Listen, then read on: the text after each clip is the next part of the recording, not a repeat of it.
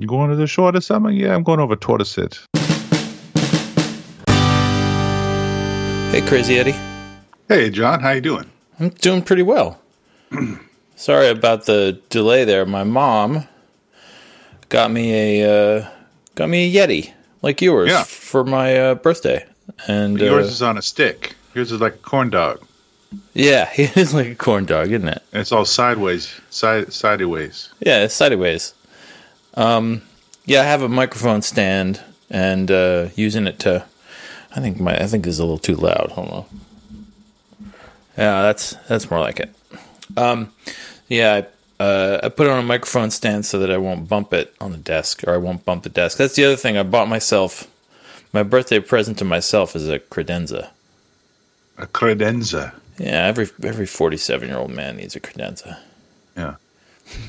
What accent was that? I was trying to decide whether there's something about the credenza as an object that seems lawyerly and British, but yeah, I suppose it's an Italian word. I never thought to look it up. Credenza.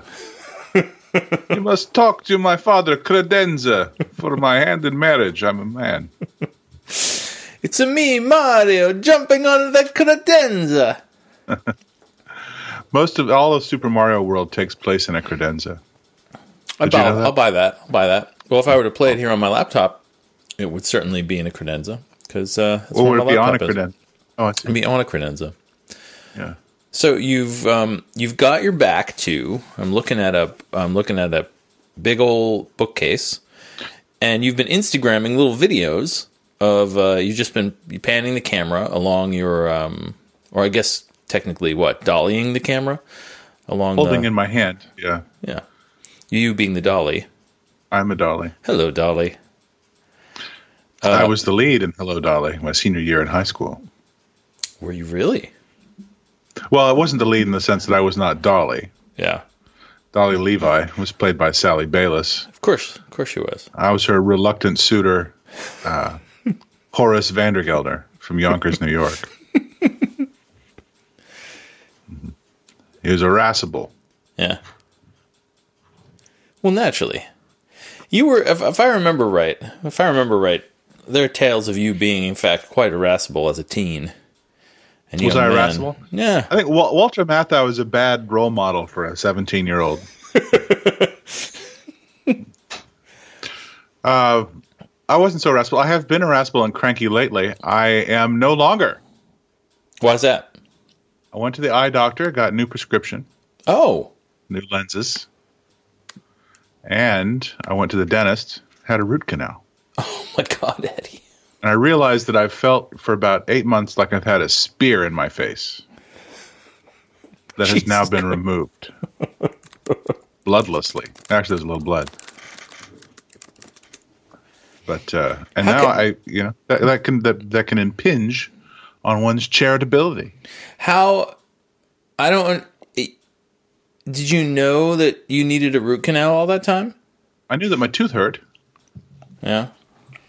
I had a crown on it. I'd been to the dentist. I thought that it was just adjusting to the new regime, as we all are. Yeah, of course. It turned out that my nerve needed to be impeached.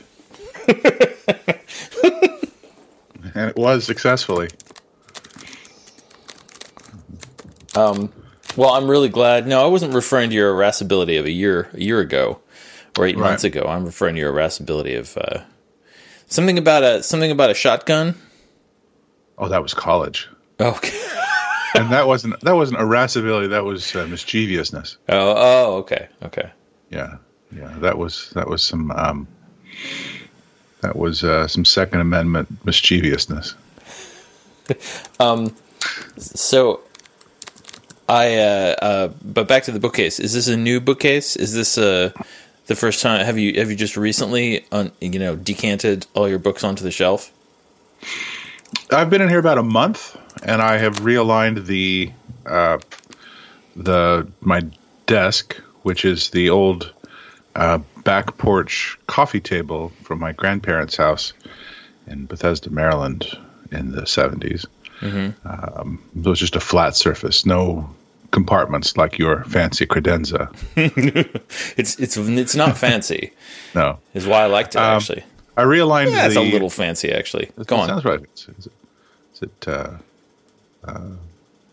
what kind of wood is it? I don't know because it's painted wood, which is my favorite kind of wood. And, it's a good kind. Yeah, and it has from the painted forests. What's that? From the painted forests of the north. Yeah, exactly. From the yarn-bombed forests of the Pacific Northwest. No, I had a mind to de-uglify and rearrange my recording area in my living room here. And I thought, you know what I need? I need like a low, long, narrow table, sort of like a console table or a credenza. I thought, well, and I pictured one in my head. I thought maybe if I go down to the used furniture store, there's a great used furniture store here in Ithaca called Mimi's. Maybe they'll have one. And lo and behold, they had exactly what I was looking for. And it's got a couple of cutouts in the top, and these glass inserts that are sort of laid into these cutouts. So it's a little extra touch of class there.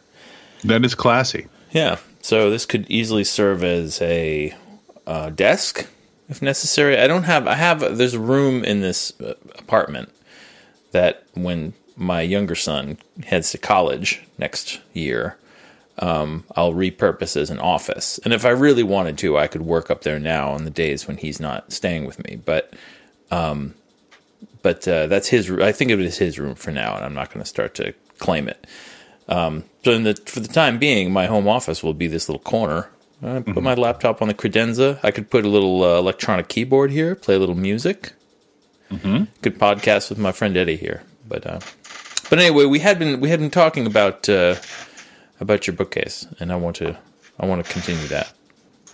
Well, I realigned the table so that I was looking out the window through the side instead of head on. Yeah. Which was something ergonomically they taught us at Microsoft 20 years ago. Is that you should have a window. Yes, correct. Or some source of light, but it should be to the side instead of in front of you. You shouldn't be working with a computer and then a window behind it. Really? But to the side. Why? Something to do with the eyes. Okay. Focus. Because you're supposed to. They also taught us to control the world and squash dissent. What is that? Okay. But in addition, or ergonomically, they suggested that that would allow you to turn your head, look out of the window, focus on something distant. Yeah. A bit. And then something close. Something far. Something close. Something far. Something close. And then get back to work. That was called lunch. No. Of all the healthy things about taking a walk, if what you do for work is to look at a computer or read a book, of all the good things about taking a walk, one of the things I think is most valuable is that you look in the distance. I think it's important to look in the distance for a certain number of hours each day. Yeah. So, well done, Microsoft. Thanks, Microsoft. I also still have a stapler from when I worked there. So I have some lessons about eye health and a stapler. That's what I carried with me from my brief tenure at the Microsoft Corporation. Rian's old boyfriend's mother was one of the first employees of Microsoft and eventually retired with a very tidy nest egg. I would hope so. But when they were dating, she gave Rian a Microsoft sweatshirt. Nice. From the early years of Microsoft with that great bad logo with I think the O has like little lines through it. But anyway, she still has it. She's got a vintage Microsoft sweatshirt. It's probably worth tens of ones. Yeah. Tens and tens of pennies. Yes. So the unintended benefit is that you get a better picture of me on the Skype camera. Yeah. Well, I've enjoyed the tour of the Instagram tour of your bookcase. Many books that I like very much on there. Many books by people that I like very much on there. That's what I'm down to book-wise. Yeah, that's all. That's It's what you mostly need. books that are by people that I like. Many of them because they have been signed, and therefore I can't get rid of them because they would end up on a used bookstore shelf in their hometown, and they would find it. Yeah. And, Or like the book that I found online. That's of my own book that I found online. That the little description says, inscribed by the author to writer Chris Offutt. no. Well, He'd obviously gone through a purge, which is fine by me. this is somebody who is now well into his 50s, and I think has moved every year of his life. Has. I don't begrudge him that. No, I don't begrudge him that either. But you don't think of that when you get rid of the book someone has signed over to you. Did you read the book about his father's pornographic novel career? Only an excerpt of it, which I whole enjoyed thing very is much. fantastic. Yeah, excellent. The whole book is great. If I remember right, they also wrote science fiction paperbacks, didn't they? As well as pornography. His Number of mom, genres. yeah, both. Yeah. But the science fiction paperbacks were a little racy. I should hope so. I mean, if they weren't out and out porn, they involved busty aliens. Yeah. What did you say? Busty aliens? Busty aliens. Yeah. There's two kinds of aliens: busty aliens and beady-eyed monsters. Right? That's the science fiction slang. BEMs. Yeah. Yeah. They went more for the busty. Yeah. Of course, who wouldn't? Who would pick a beady-eyed monster? People go beady. Some go beady. Yeah. I don't know what we were talking about, though. It's good to see you. Did you have a good week there in Ithaca? To have a good week here in Ithaca. It was my last week of school. I have one more class to teach on Monday, and then Tuesday morning, I head out for the book tour. You've already had a or a couple of events for the book? I had one here in Ithaca. That was on Friday. People have copies of the book in their hands? They did. People are walking around with books? The bookstore made a very appealing wall of Broken's River, and when the reading ended, people came up and they tore that wall down. Nice. Yeah, Broken's River. Sounds Dutch. Yeah, that should be my new name. Broken's actually, my pen River. name. Yeah, Broken's River. So it was great. It was a lot of locals, a lot of familiar faces. A bunch of my students came. My folks were in town, and they and my children sat and listened as I f-bombed them. I read a sweary part of the book without really realizing it was coming down the pike. I kind of just... Yeah. But what are you going to do? What can you do? Yeah. You can not swear in front of your children and parents, I suppose, is one thing Well... that you could do. Or, fuck them. Yeah, fuck them is the way, the decision I made.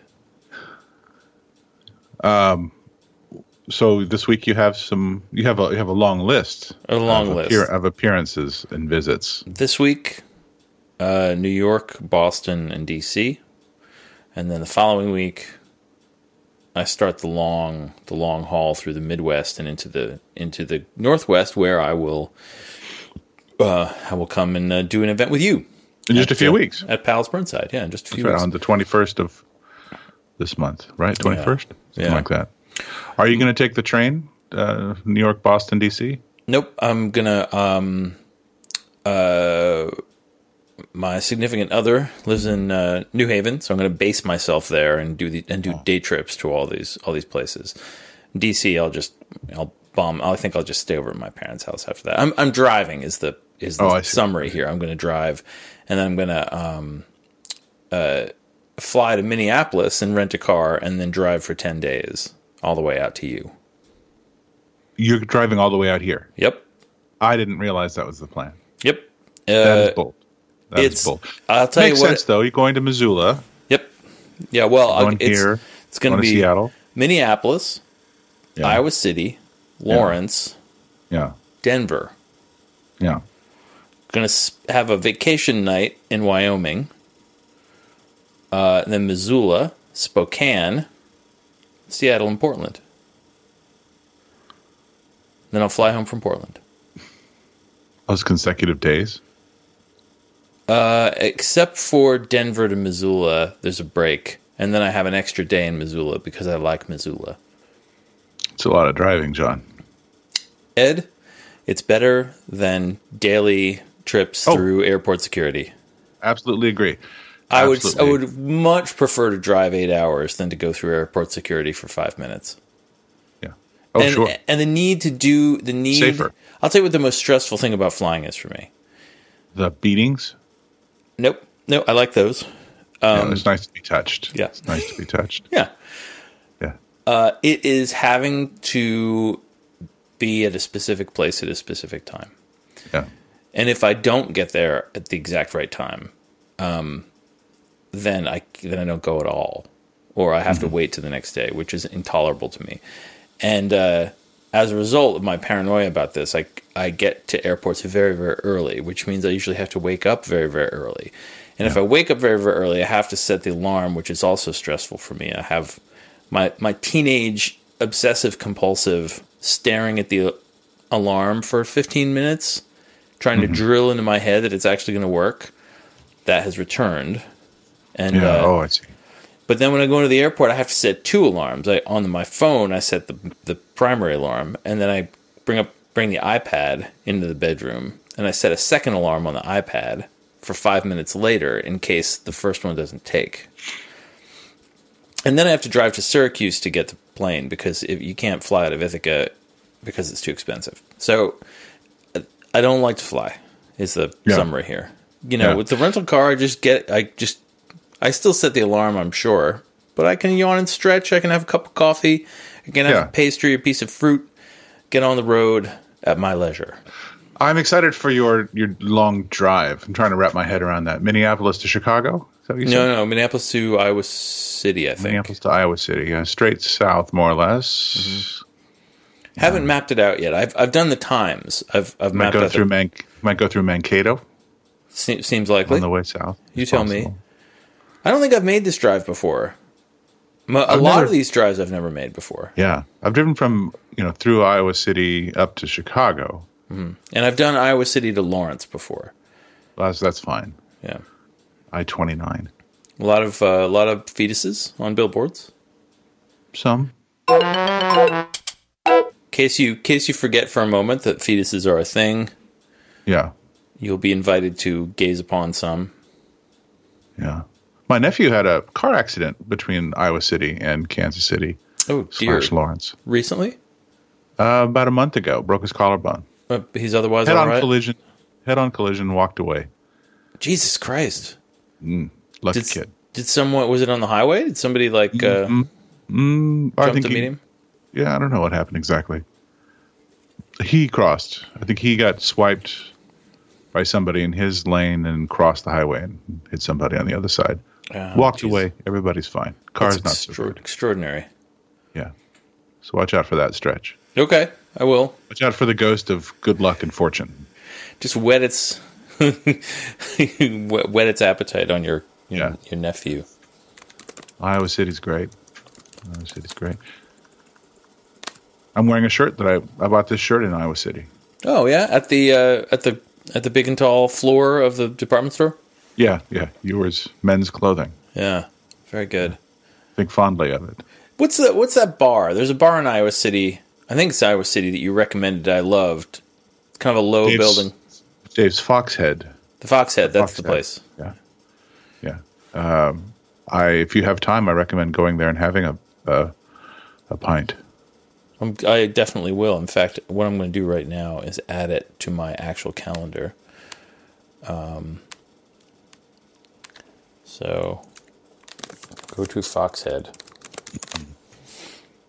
Thank you. And then to Lawrence, what a lovely place. You'll be at the library. I'm going to be at the library. The invitation of Brad Allen. Yep. He's a lovely guy.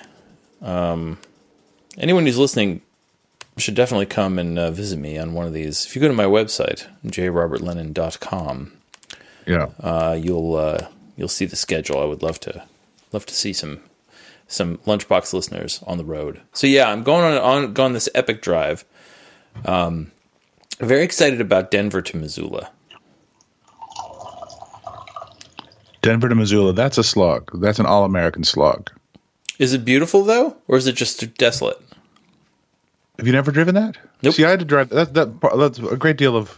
That's part of my memories of living in Missoula was driving from Missoula to Topeka. Mm-hmm. You know, a number of times, destroying 2 cars in the process. Yeah. on the return drives, I forgot to put oil in them. And that was foolish. Yeah. From Denver to, well, from Lawrence to Denver is flat. It's about 10 hours, 9 hours. So you'll be hustling. If you have any time, if you find yourself leaving Lawrence early, I recommend stopping in Lucas, Kansas, which is about probably an hour and a half detour. I mean, it's maybe 20 miles off the road, but 20 miles there, 20 miles back. Lucas, Kansas has the Garden of Eden, one of the great folk art things. Okay. Folk's art that I'm familiar with. 120-year-old concrete Garden of Eden. Garden of Eden, all right. I'm gonna bring this up on the old browser here. Yeah. Let's see. The town of Lucas. Let's see what we have here. Civil War veteran J.P. Dinsmore. No, it's SP. SP Dinsmore. SP Dinsmore. Mm-hmm. Garden of Eden has its own website. Look at this. Yes. It has a large yard. It might be an acre. So, Stephanie's coming along for part of this drive. Has a little vacation. She's never been to the Midwest, so or the West. So I think she'll be down for some odd sights and sounds. Some high plains drifting. Yeah. This is perfect. Yeah, you'll be going through the high plains. So after Denver to Missoula is a slog. You don't have one day to do that, do you? You have 2 days? Yeah. And yeah. I'm stopping in the middle. Stopping in the middle in this place recommended by the poet Shannon Thorpe, who's a Twitter friend. Never met her in real life, but Alice Bolin told me about her writing, and she's a really good poet. Staying at, let's see, the Log Cabin Motel in Pinedale, Wyoming. I don't know where Pinedale is. Yeah, hold on, I'll find it for you. You're gonna love it. It's a bunch of little cabins. It looks a little like Loxaw Lodge in Idaho was before it burned down, or maybe they built it. It's been rebuilt. Yeah, we stopped. We went there a few months ago, or a few years ago. Is it still charming? Very charming. Excellent. I love the Loxaw. This place also looks charming. So let me send you a link here to the Log Cabin Motel. Yeah, I've just asked on Twitter any places to stop in Wyoming, and she jumped on there and immediately said, "This is the place to go." So, all right, that's what I'm doing. The Garden of Eden looks great, though. Looks very very idiosyncratic and autodidactic. Yes, those things. Visionary. So I don't know. You got any book tour tips? What should I do to keep the readings interesting? What do people like? Do people like readings? See, that's the problem. I don't like readings. I like to give them because I'm the one talking. I usually don't like to listen to them because I don't want to hear other people talking. So how do I make it interesting for other people? I assume they're not like me, otherwise they wouldn't come to the readings. I think people like being told a story. Well, I'm doing that. Well, are you? I mean, 'cause I have to say that I've been to many fiction readings from books in which no story is being told. Oh. Right. Where some pages of prose are being recited. Yeah. Which is not the same thing as being told a story and satisfies no one. You neither get the satisfaction of having told a story nor of hearing one. Well, here's what I tend to do. I tend to warm up the crowd, so to speak. First of all, I like to keep it short. Yeah. The overall, keep the whole thing short. And if people if people want to ask questions, I find that more interesting as a listener and a reader, just because then you have conversations with people, and conversation about writing might emerge, which I like. So I start off with whatever like flash fiction I'm writing. I just start off with quote unquote new work. And last book tour, that was those mistranslations I had done, and the mistranslations and the meeting notes. This time I've been doing these little triptychs of three stories on one piece of paper with all variations on a theme, and that's been kind of productive.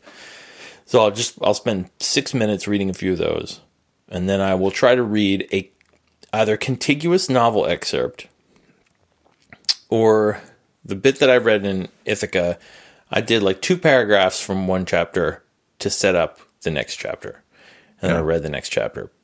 But I just, how do you deliver a compelling reading out of a novel? I've had people watch people skip around 5, 6, 7 different excerpts from various places, the bits they like, and it's not good. No, you should read the beginning. I'm tired of reading the beginning, though. Read the end. That's bold. Well, I mean, if it's the draft. I mean, usually it's the end is a poetic denouement rather than actual content of what happened. Unfortunately, of course, unfortunately, a mystery. The last word of your book is butler. Second to last word is the. No, there's a mystery that's generated in the opening pages of the book that finally gets solved in the last page. So it's not super important, but it would be a spoiler. It turns out other people believe in spoilers. Yeah, I think I like to. I think reading the beginning of the book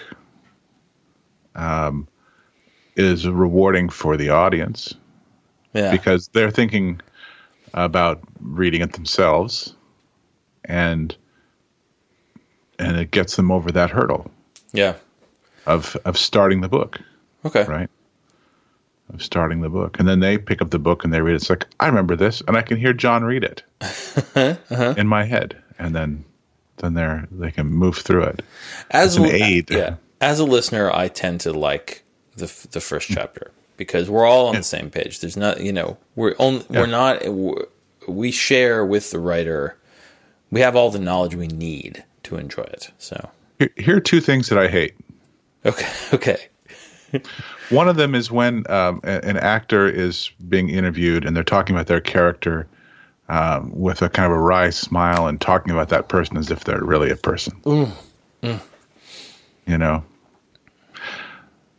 And somehow affiliated thing that I hate is when somebody is giving a reading from something long, and then they keep stopping to explain something. Yeah. Oh, I have to tell you this. Let me tell you this about Lucy. Yeah. Oh, this reminds me. So this happens later. So those are grounds for expulsion. Yeah.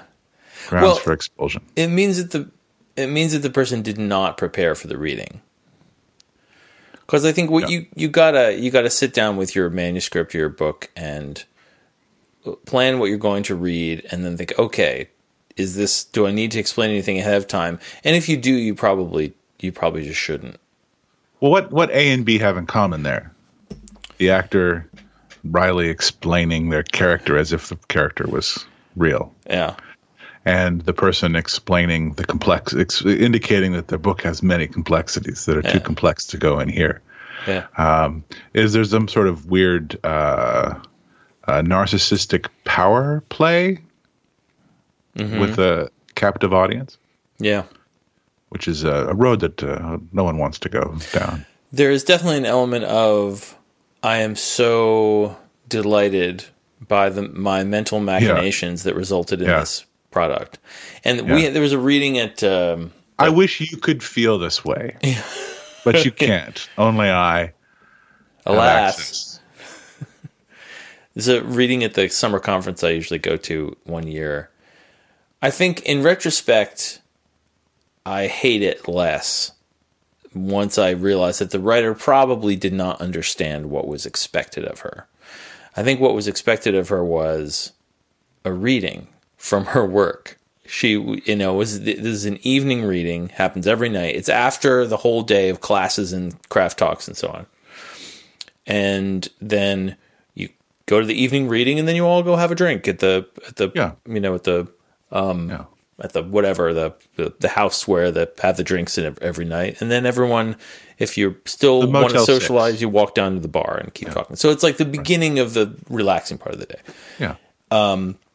But she had the idea that she was going to be explaining to people how she got her ideas and how she wrote them and published them.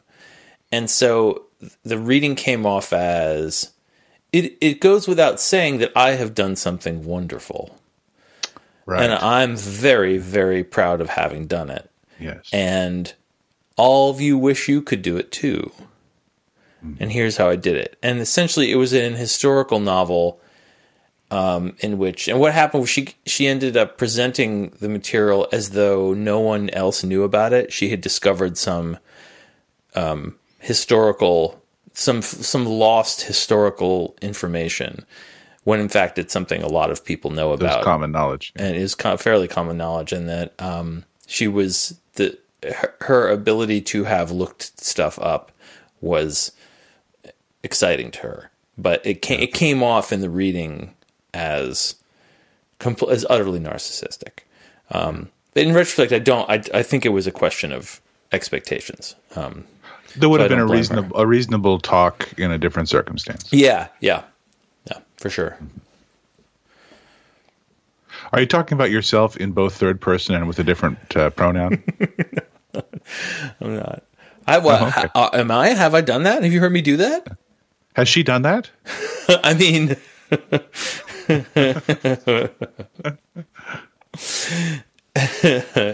it puts the lotion in the basket. She puts a lotion in some baskets.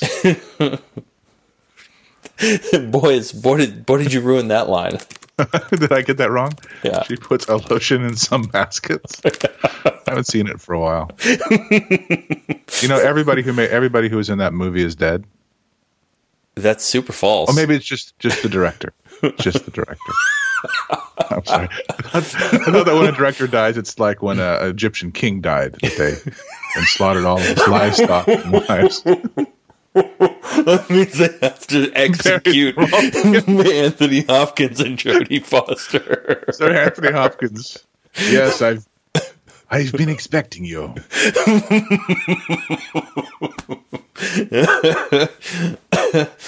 Oh, thank goodness, no.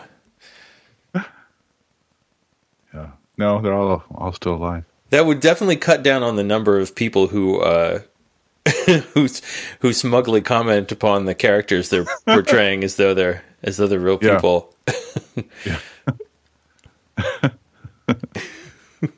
Has a logic to it, though. It's the final madness of auteur theory. Oh, and that was Jonathan Demme. You're right. He did die a couple of weeks ago. Yeah. Stop Making Sense, man. That's a hella good movie. Yeah. Long pause, though. Not a fan?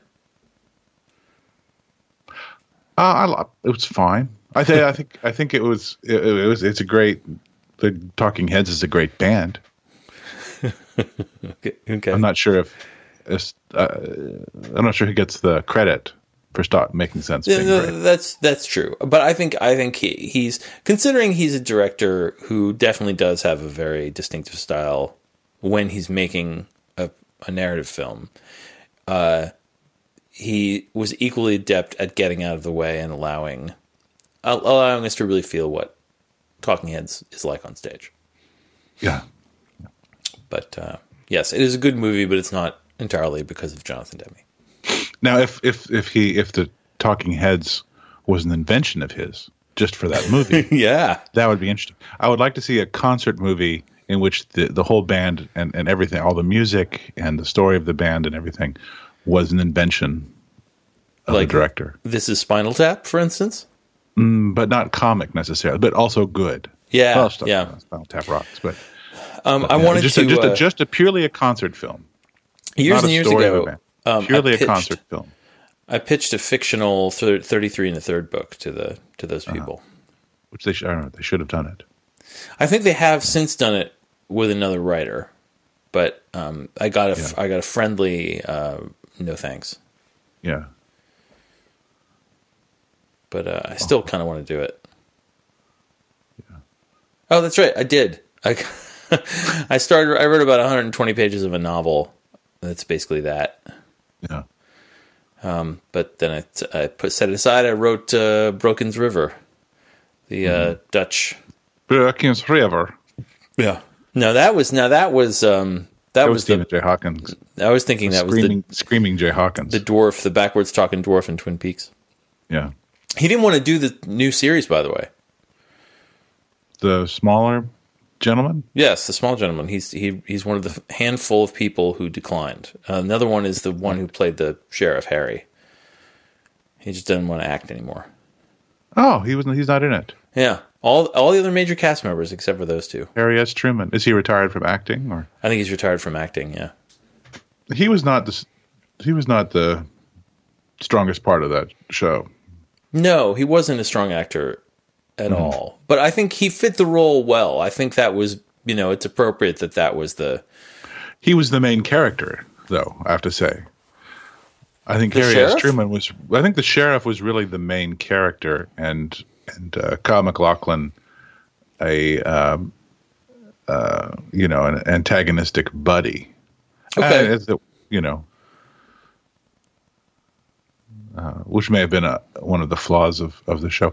I started watching a new show yesterday, and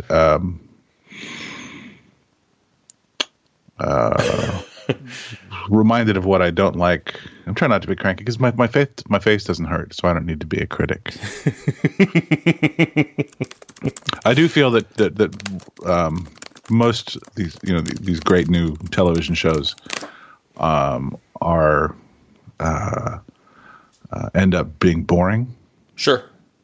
Because they've got everything going for them, except that they have to it's too large a canvas. Okay. The infinity of television series is deadening. I'll buy that. I'll buy that. But I was watching this new Amazon show that's called Something. Set in the Arctic. Okay. It's with the gentleman who is not Patrick Swayze. We're getting closer. Nor is he Kurt Russell, nor Nipsey Russell. Okay. Could it be? Could that man be Stanley Tucci and the series be Fortitude? The series is Fortitude. I don't believe that Stanley Tucci is in it. I believe it's one of the Quaid brothers. Okay, well, Stanley Tucci is in it. So we have Richard Dormer. Yeah, I haven't seen Mr. Tucci. Bjorn Haraldson. Yeah, set in Norway.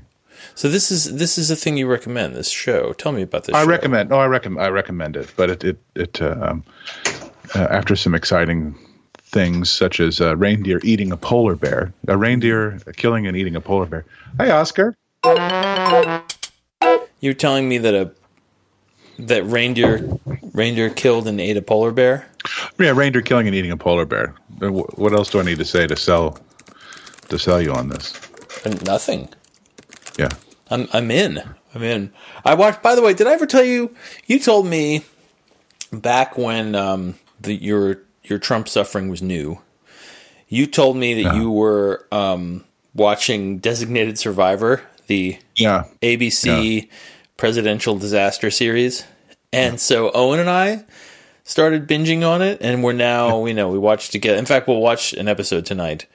It's very silly and corny. It's very silly and watchably silly. Yeah, I've been enjoying it a lot.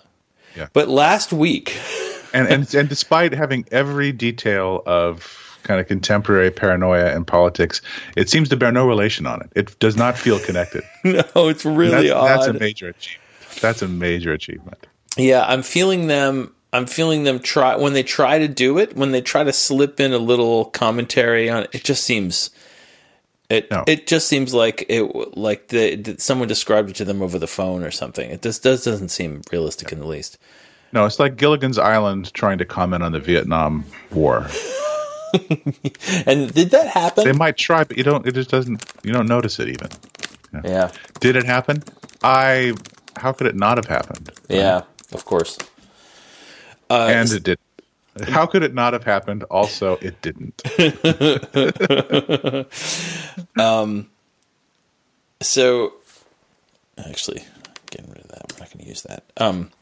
Last week, the most egregious and hilarious product placement I've ever seen on television. There's a moment where they go out in Designated Survivor when they're out. They're out. They've gone out to see the rich guy on his ranch. Yeah. And they're walking back to the car, and she auto starts it with her phone. Yeah, she auto starts it. She takes out her phone, and there's a nice long shot of the Ford phone app, right? It's about a second. It's about 3 seconds long. Yeah, and then she pushes the button to start the car, and then you're in the car. There's a shot from in the car, and first of all, it's a long shot of the inside of the car where you see the lights turn on, and then the onboard computer comes on, and the Ford logo sort of glistens on the screen. Yeah. But then they get into the car and leave, and it's not the same car.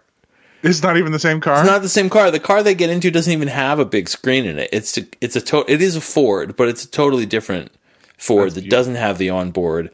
Yeah. It was obviously like, you know what, they made the episode, it was ready to go, then they cut the deal with Ford, and they're just like, all right, let's just find some grass. We're going to send a lady out there and put the app on the phone in her hand.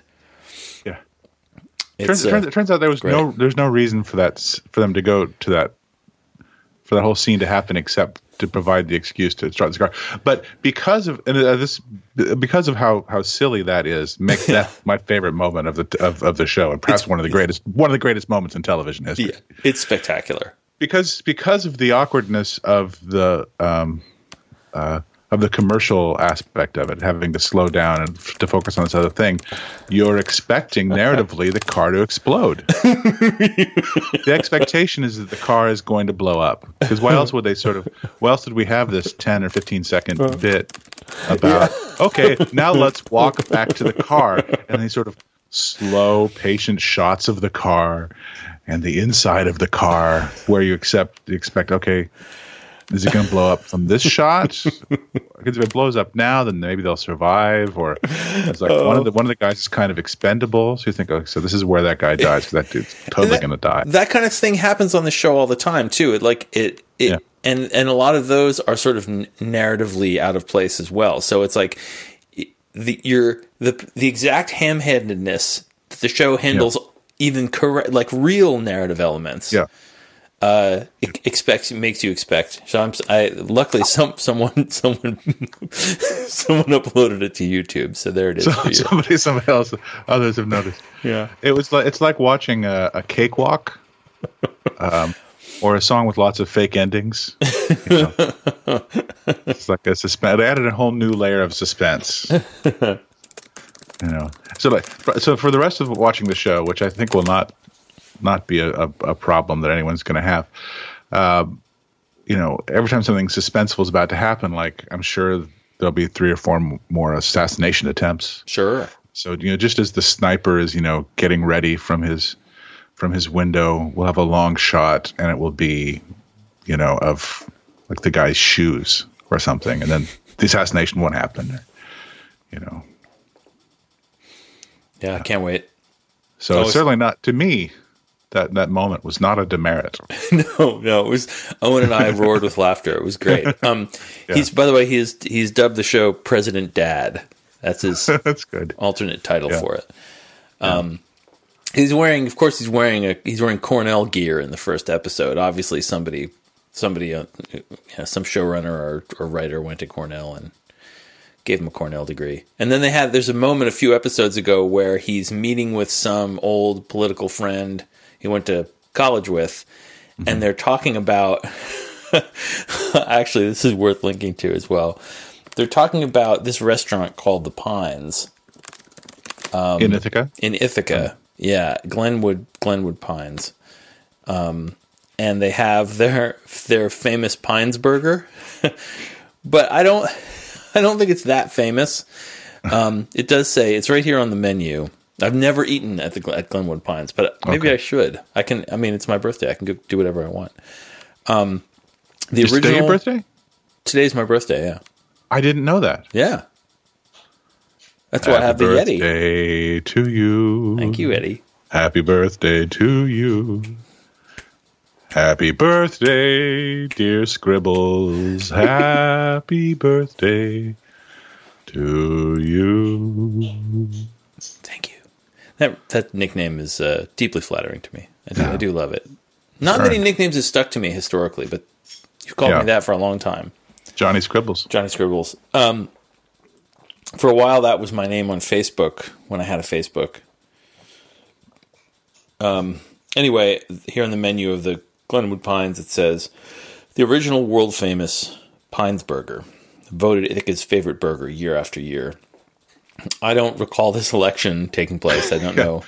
Yeah. Might be a mail-in ballot, and they've got the wrong address for you. That must be it. A 6-ounce cheeseburger served on French bread with lettuce, tomato, onions, and your choice of Thousand Islander mayo. So the gimmick is French bread. And in this scene in Designated Survivor, Kiefer Sutherland and some other dude are eating. Mm-hmm. They had the White House kitchen recreate the Pines Burger. Oh, that's right. And the guy's like, "Did you have these flown in from Ithaca?" So I wish there were more of those. I like that. And because of that Ford moment, I can only assume that the Cornell placement is not because somebody on the writing staff went to Cornell, but because Cornell University paid them.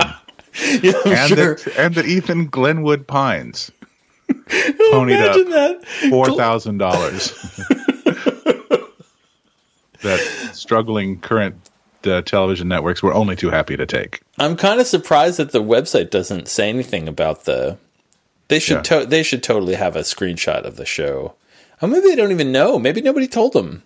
No, maybe they saw it and then also thought that the show wasn't that good. Yeah. No. It was very exciting that we were mentioned on television, but I mean, come on. You just call it the Spruce Burger, or we'll sue. Yeah. Yeah. But it's a nice the idea that I'm taking comfort from a show in which the Senate was blown up by terrorists. Yeah. Senate, the House, Supreme Court, and their families, and but luckily that shadow does not really linger over the show. This Once is my in a while, complaint, one of them will say, "Don't you understand that all my friends are dead?" And they have to say that because we have forgotten. We've forgotten because everybody's carrying on as if that hadn't happened. The FBI plot, a practical problem to be solved. Yeah, the FBI plot and the FBI investigation plot and the weak presidency plots have diverged so far from one another that it's almost like I often forget that the Capitol's been destroyed. Owen at one point said, "So why are there only 2 people in the FBI?" Yeah. And that is definitely what it feels like. Yeah, it's a terrible, terrible show. Yeah, he said with a smile. Yeah. But there's one with the reindeer eating a polar bear. Yeah, Fortitude. Fortitude's pretty good, too. And also not very good. Yeah, okay. It's just bad enough for me to be able to watch it. Yeah. I've been enjoying The Americans. I just finished season 4 of The Americans, which is a straight-up good show. It's a decent show until season 3, and then it becomes very good. About a couple who appear American in every way, but are actually Russian spies. Right. I understand the premise. I watched one episode and it seemed like there was a lot of parking garage meetings. there have been a few, sure. Yeah, and I down at the dock. turn off for me. Yeah. Bench in a park. The thing is, the thing that one of the things I don't find realistic is that the meetings between the spies, the people who are dropping off some intel or something, and they just do not take any pains to make it look like a normal interaction in a park. Like, that's not like, people don't just sit down on a bench with a stranger and start talking and then hand someone something and then get up and leave. That's illicit. That doesn't look normal. If you're sitting on a bench in a park, even though there's space next to you, generally people don't sit there. Yeah, that's generally true. It's a bench that could fit 3, but if it fits 1, it's for 1. If you're in like Union Square on a summer's day, people will sit next to you. Really crowded, maybe. Yeah, but then you get up and walk away usually. Yeah, because you can't take that shit. No, that's no good. It's America. We don't have to sit next to strangers on a bench. No. Yeah, that's the tell for the spies. Yeah. So I looked at your log cabin. Yeah. So you're taking a route between Denver and Missoula that will put you going through Yellowstone. Oh, hadn't even noticed. Good. It is good. You don't really have time to enjoy it. No. But it's good. Well, the day that I'm arriving in Missoula is not the day that I'm reading in Missoula, so I don't have to hurry through. Okay. I can stop. Probably we'll stop for a meal in Yellowstone, maybe. No, sounds good. No, absolutely. Have you ever been to Yellowstone? No, I haven't been there for 25 years, but I did go. And this is. Oh, actually, I don't know if they might not. They might not be open. Oh, really? Yeah. The park might not be open. You might have to go around. You'll probably really mid-May. Still too cold. Yeah. Oh, yeah. Well, 8,000 feet. Yeah. Yeah. Snow plows. And if you can, if the road through it is open, you should go. Some of the things won't be open really until probably June 1st. I don't know if it's been snowy. It has been snowy. We're looking at maybe Bozeman as a stopping point. Oh, also I might have to. Between where you're between Silver Pines or whatever and Bozeman, you've got a bunch of country to go through. Yeah. And the paths may be constrained by winter travel still. If you can go through Jackson, yeah, Wyoming, I think you'll be not too far from Jackson. You should go through Jackson. All right. I think you could at least see the Tetons, probably. Sure. But if those roads are closed and it's just kind of 2-lane, state highways between there and Montana, you might have to end up on a path of interstate that takes you over into Idaho, and then up like the Big Hole, or either whatever the road is that goes to Bozeman, or faster the one that would take you up the Big Hole into Butte, both of which would be fine. Butte would be a lovely thing to drive through. Mm-hmm. See the Our Lady of the Rockies. Yeah, I mean Bozeman's fine, but Bozeman and Missoula are not that different from each other. That's true. Butte is special, though. Butte is weird. Yeah. Butte is fun to show somebody. Yeah, and that is a thing that I'm going to be doing. So maybe because you drive up to the downtown Butte, and then you go farther up the hill, and so it disappears. See the pit. You see and the then pit. you keep going. You see all the weird little shacks and houses that are kind of even above downtown that are 100 years old, but small, and people are still living in, and everybody has. I mean, that's Butte gets weird and lovely. Is the Mint Bar still there? I believe so. Let's see. Go to the Mint. You could go into the Helsinki Club. This is the Helsinki Yacht Club. The new Mint Bar. Yeah. It might have been new since 1920. No. It's no, it's someone's selling tokens from the Mint Bar.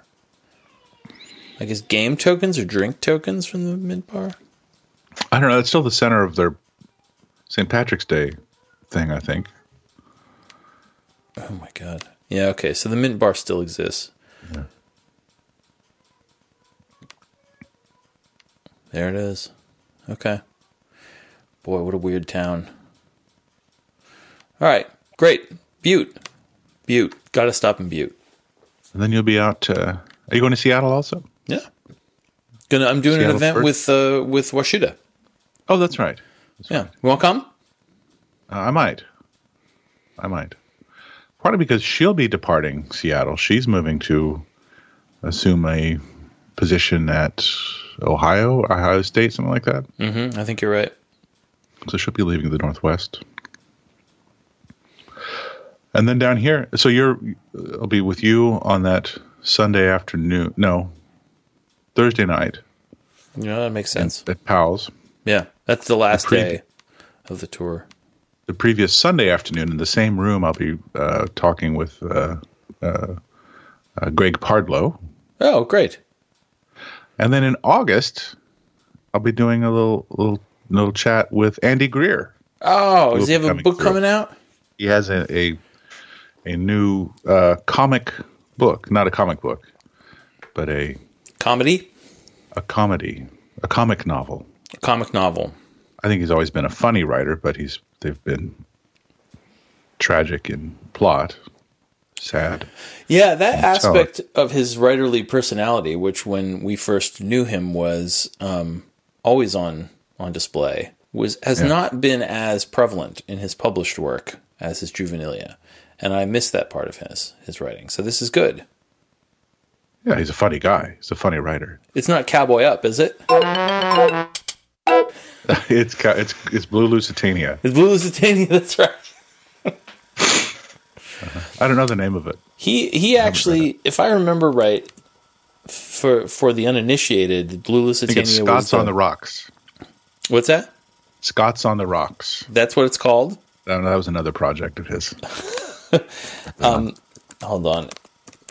Andy Greer wrote this book, Blue Lusitania, in graduate school. It was the one we all went up to Flathead Lake to workshop, and on a long weekend. And it's like his great favorite abandoned thing that he never published. But I think he wrote an essay. He did about that for something. Oh my God! You can go on this. You can go to something called ScholarWorks. It's a U of M website where you get to read bits of dissertations, theses, and professional papers. And you can. I don't think you can actually read it on here, but there's a listing for it. You can go to the University of Montana library and read it. His thesis, yeah. It was his thesis, yeah. Yeah, I can't find the essay that he wrote, but it was for some little. As I ran across it in print, and it was in something I'd never. I think that's where I found it. Yeah. But if anyone can get their hands on this, it's very entertaining, I must say.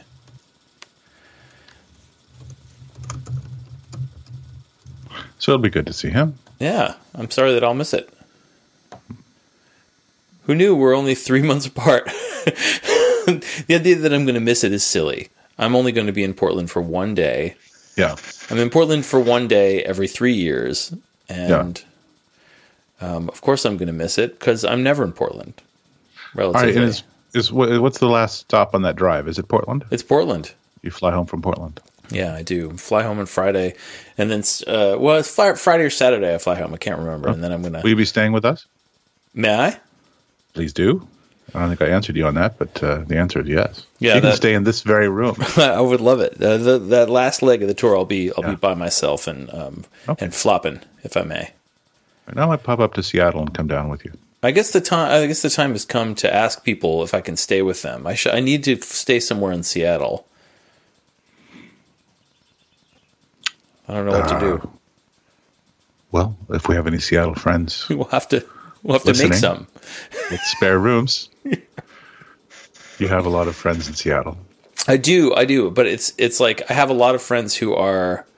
You used to be my closest friend in Seattle, but now I have. So it was obvious that if I were in Seattle, I would ask you if I could stay with you. But now I have lots of friends who are around the same level of friend, which is to say, I talk to them online sometimes, and I see them when I am on a book tour. Yeah. So I'm not sure. I mean, I could just ask Alyssa, but I don't know, that's probably what I'll end up doing. Yeah, or other friends who listen to the show regularly, who are people that you know who they know I'm talking about them, but I'm not going to say their names because I don't want to put them on the spot. They could email me or you. Yeah, they could do that. Offer to put you up. They could do that. Oh, great. So that's the book tour, and there's one wrinkle, which is my Is it a wrinkle in time. No, it's a wrinkled person. It's my grandmother, Mary Stein, who has been ailing, and sorry. It's okay. She's 90, and has lived a very full life. So if she does not survive her current struggles, her name is Mary Stein. Mary Jane Stein. Yeah, it's not Mary Shelley. No, Mary Shelley S. Franken. Stein? That never occurred to you? No. It's not Mary Shelley's Frankenstein? It's your dear grandmother. I don't mean to. No, it's cool. It's okay. Mary Shelley S. Franken is not her name though. But she's in the hospital where she may recover. But every time she goes in the hospital, she's in Florida. The chance that she'll come out is smaller and smaller. So I may have to cancel a date or two on the tour, and we'll see. We'll see how things go. Well, let's hope not for the sake of the literary world, but for the continued health and long life of your grandmother. Yep. It's amazing that I have a grandmother at age 47. Maybe it's not amazing. I was just thinking of one of Oscar's best friends who's in addition to them being best friends, our connection to her is that she is one of Jill's high school friends' sister's daughters. Yeah. Because a series of kids being had relatively young. So this kid's, I think, great-grandmother is still alive and not that old. Mm-hmm. As opposed to... It's impressive. Other generations. I think my great-grandmother might have been born in the 1700s or something. That might actually be true. 1920, 1930, 1880. Yeah. 18. So my great grandparents were probably born in the 1830s. Wow. During the first Trump administration. Andrew Jackson. Oh, he hated the Civil War. Andrew Jackson. He hated World War I. Yeah. I mean, he really was opposed to the Korean conflict. He had a strongly worded op-ed about the Grenada invasion. And he explained how he would have had a way of shutting that thing down. Yeah. Oh my God. Trump. My mother was here yesterday and was ranting about Trump. When my mother is ranting about politics, you know that we're in a strange era. We are in a strange era. Hey, we're this episode's getting long in the tooth. You have any? I got a couple of books to recommend. Okay.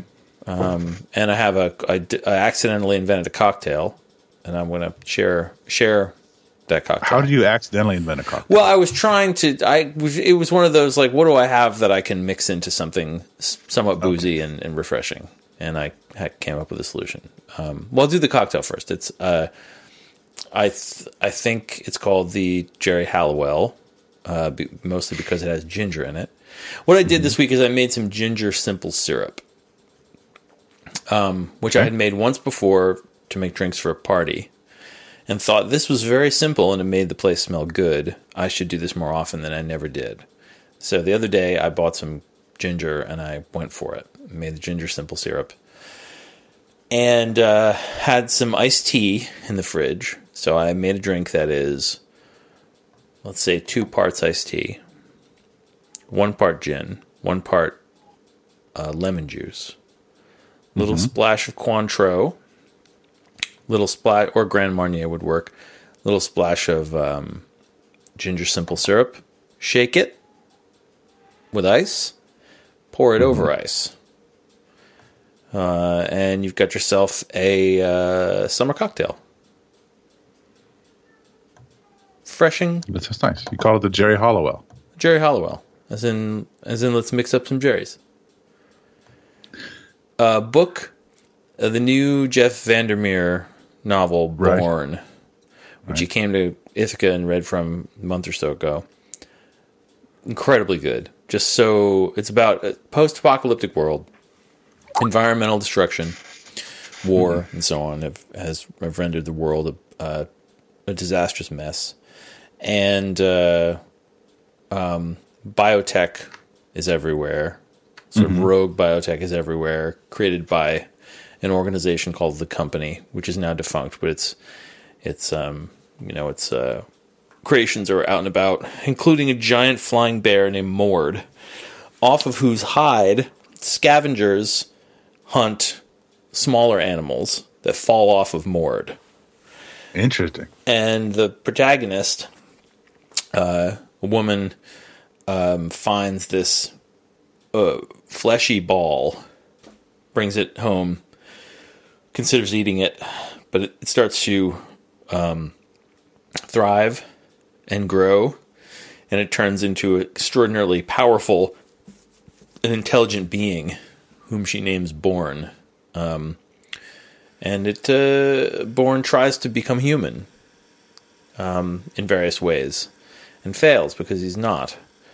And it's surprisingly sweet and loving and moving. And I admit to crying a few times. Oh. Yeah. I will get it and read it. It's good. Post-haste. Jeff's prose is just spectacular. So there you go. Drinking a book. What have you linked me to here? Oh, poems by Karl Adamczyk. A new book by or short book by Karl Adamczyk called Receipt, which is a collaboration between him and an artist named Andy Buck. Adamczyk, not Adamczyk. Adamczyk. Okay. So it says figures by Andy Buck. What does this mean? Well, they're so the book is poems. Well, and some other little weird writings. Besides responding to these kind of sculptures, little figurines that this artist friend Andy Buck made, carved out of wood, that are presented through excellent photography, really excellent photography. Are they posed in activities, daily activities? No, they're just kind of standing. The activity is standing around, being talked about. In conversation, and the book is in conversation between the two. I think it's really mesmerizing and hilarious and moving. Both the poems on their own, but then the relationship between the poems and the images is I've never read anything. I've never read. It's not exactly reading because it is a very strange experience. It's a very personal experience. It's very weird. I can't really think of any other book that is quite like this. Partly because the figurines are sort of emanations and responding to the poems, which are about people, and some of the carvings are carvings of people that are in the poems, and some of the poems are about some of the carvings. And oh yeah, sort of it's some of it's it's connected to the actual social world that both artists are in, but also its own little micro world, separate from all of that.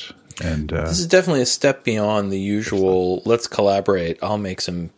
Look, you and I did it. You wrote poems about my photographs, and Lou Beach and I did something like that too. I wrote stories about his collages, but this sounds like this is an actual dialogue. It's an actual dialogue. It also feels like it feels like a kind of puppeteering. Yeah. All right.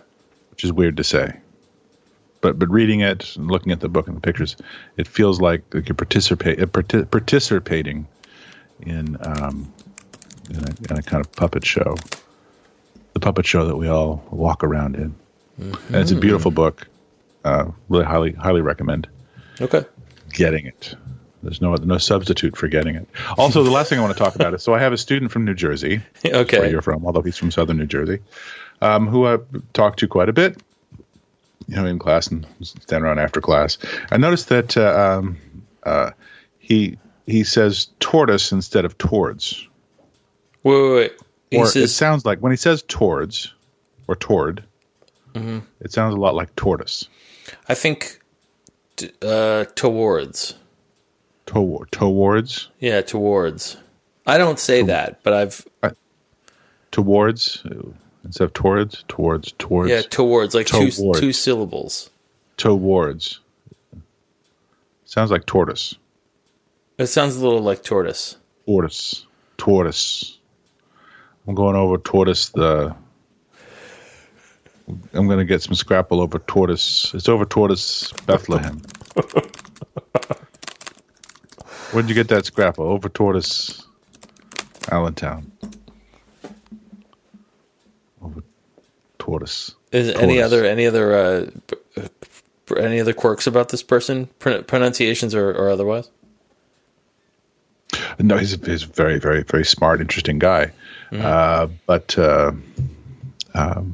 But this is one thing that I hadn't encountered linguistically. Tortoise Bethlehem. Tortoise.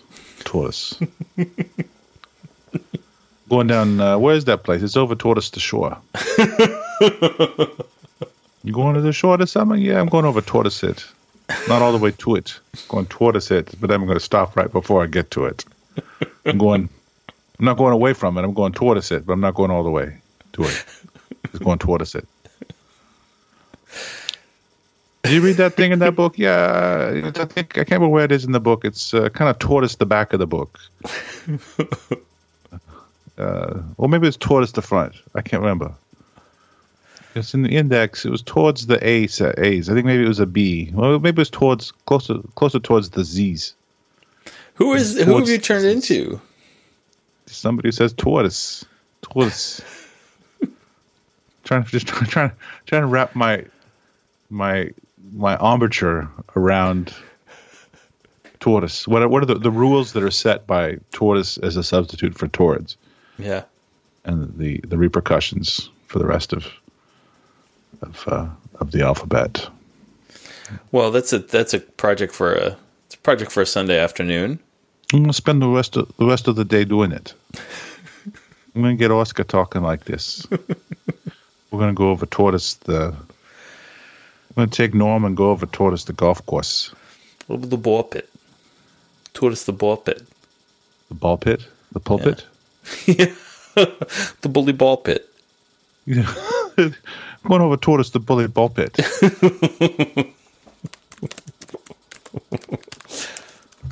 Anyway. Well,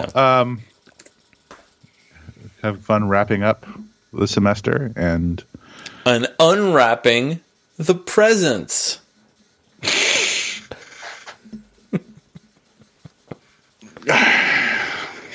Because it's your birthday. It's my birthday. I didn't get you anything. It's okay. We're doing a podcast. That's my gift to myself.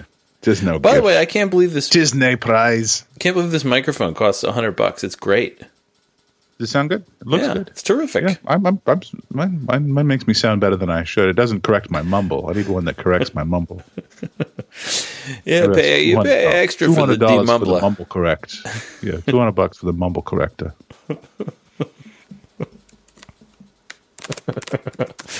Oh, Eddie. All right, you want to wrap That's this money up? well spent. Money well spent, my friend. All right. Take care. I'll talk to you soon, buddy. Are you hungry for lunch? Well then let's have lunch. Do you want some lunch? Well then we'll give you some lunch. Do you have a hankering for lunch? Well then come to lunch.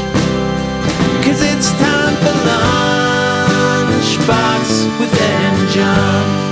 That's right, it's time for Lunchbox with Ed and John.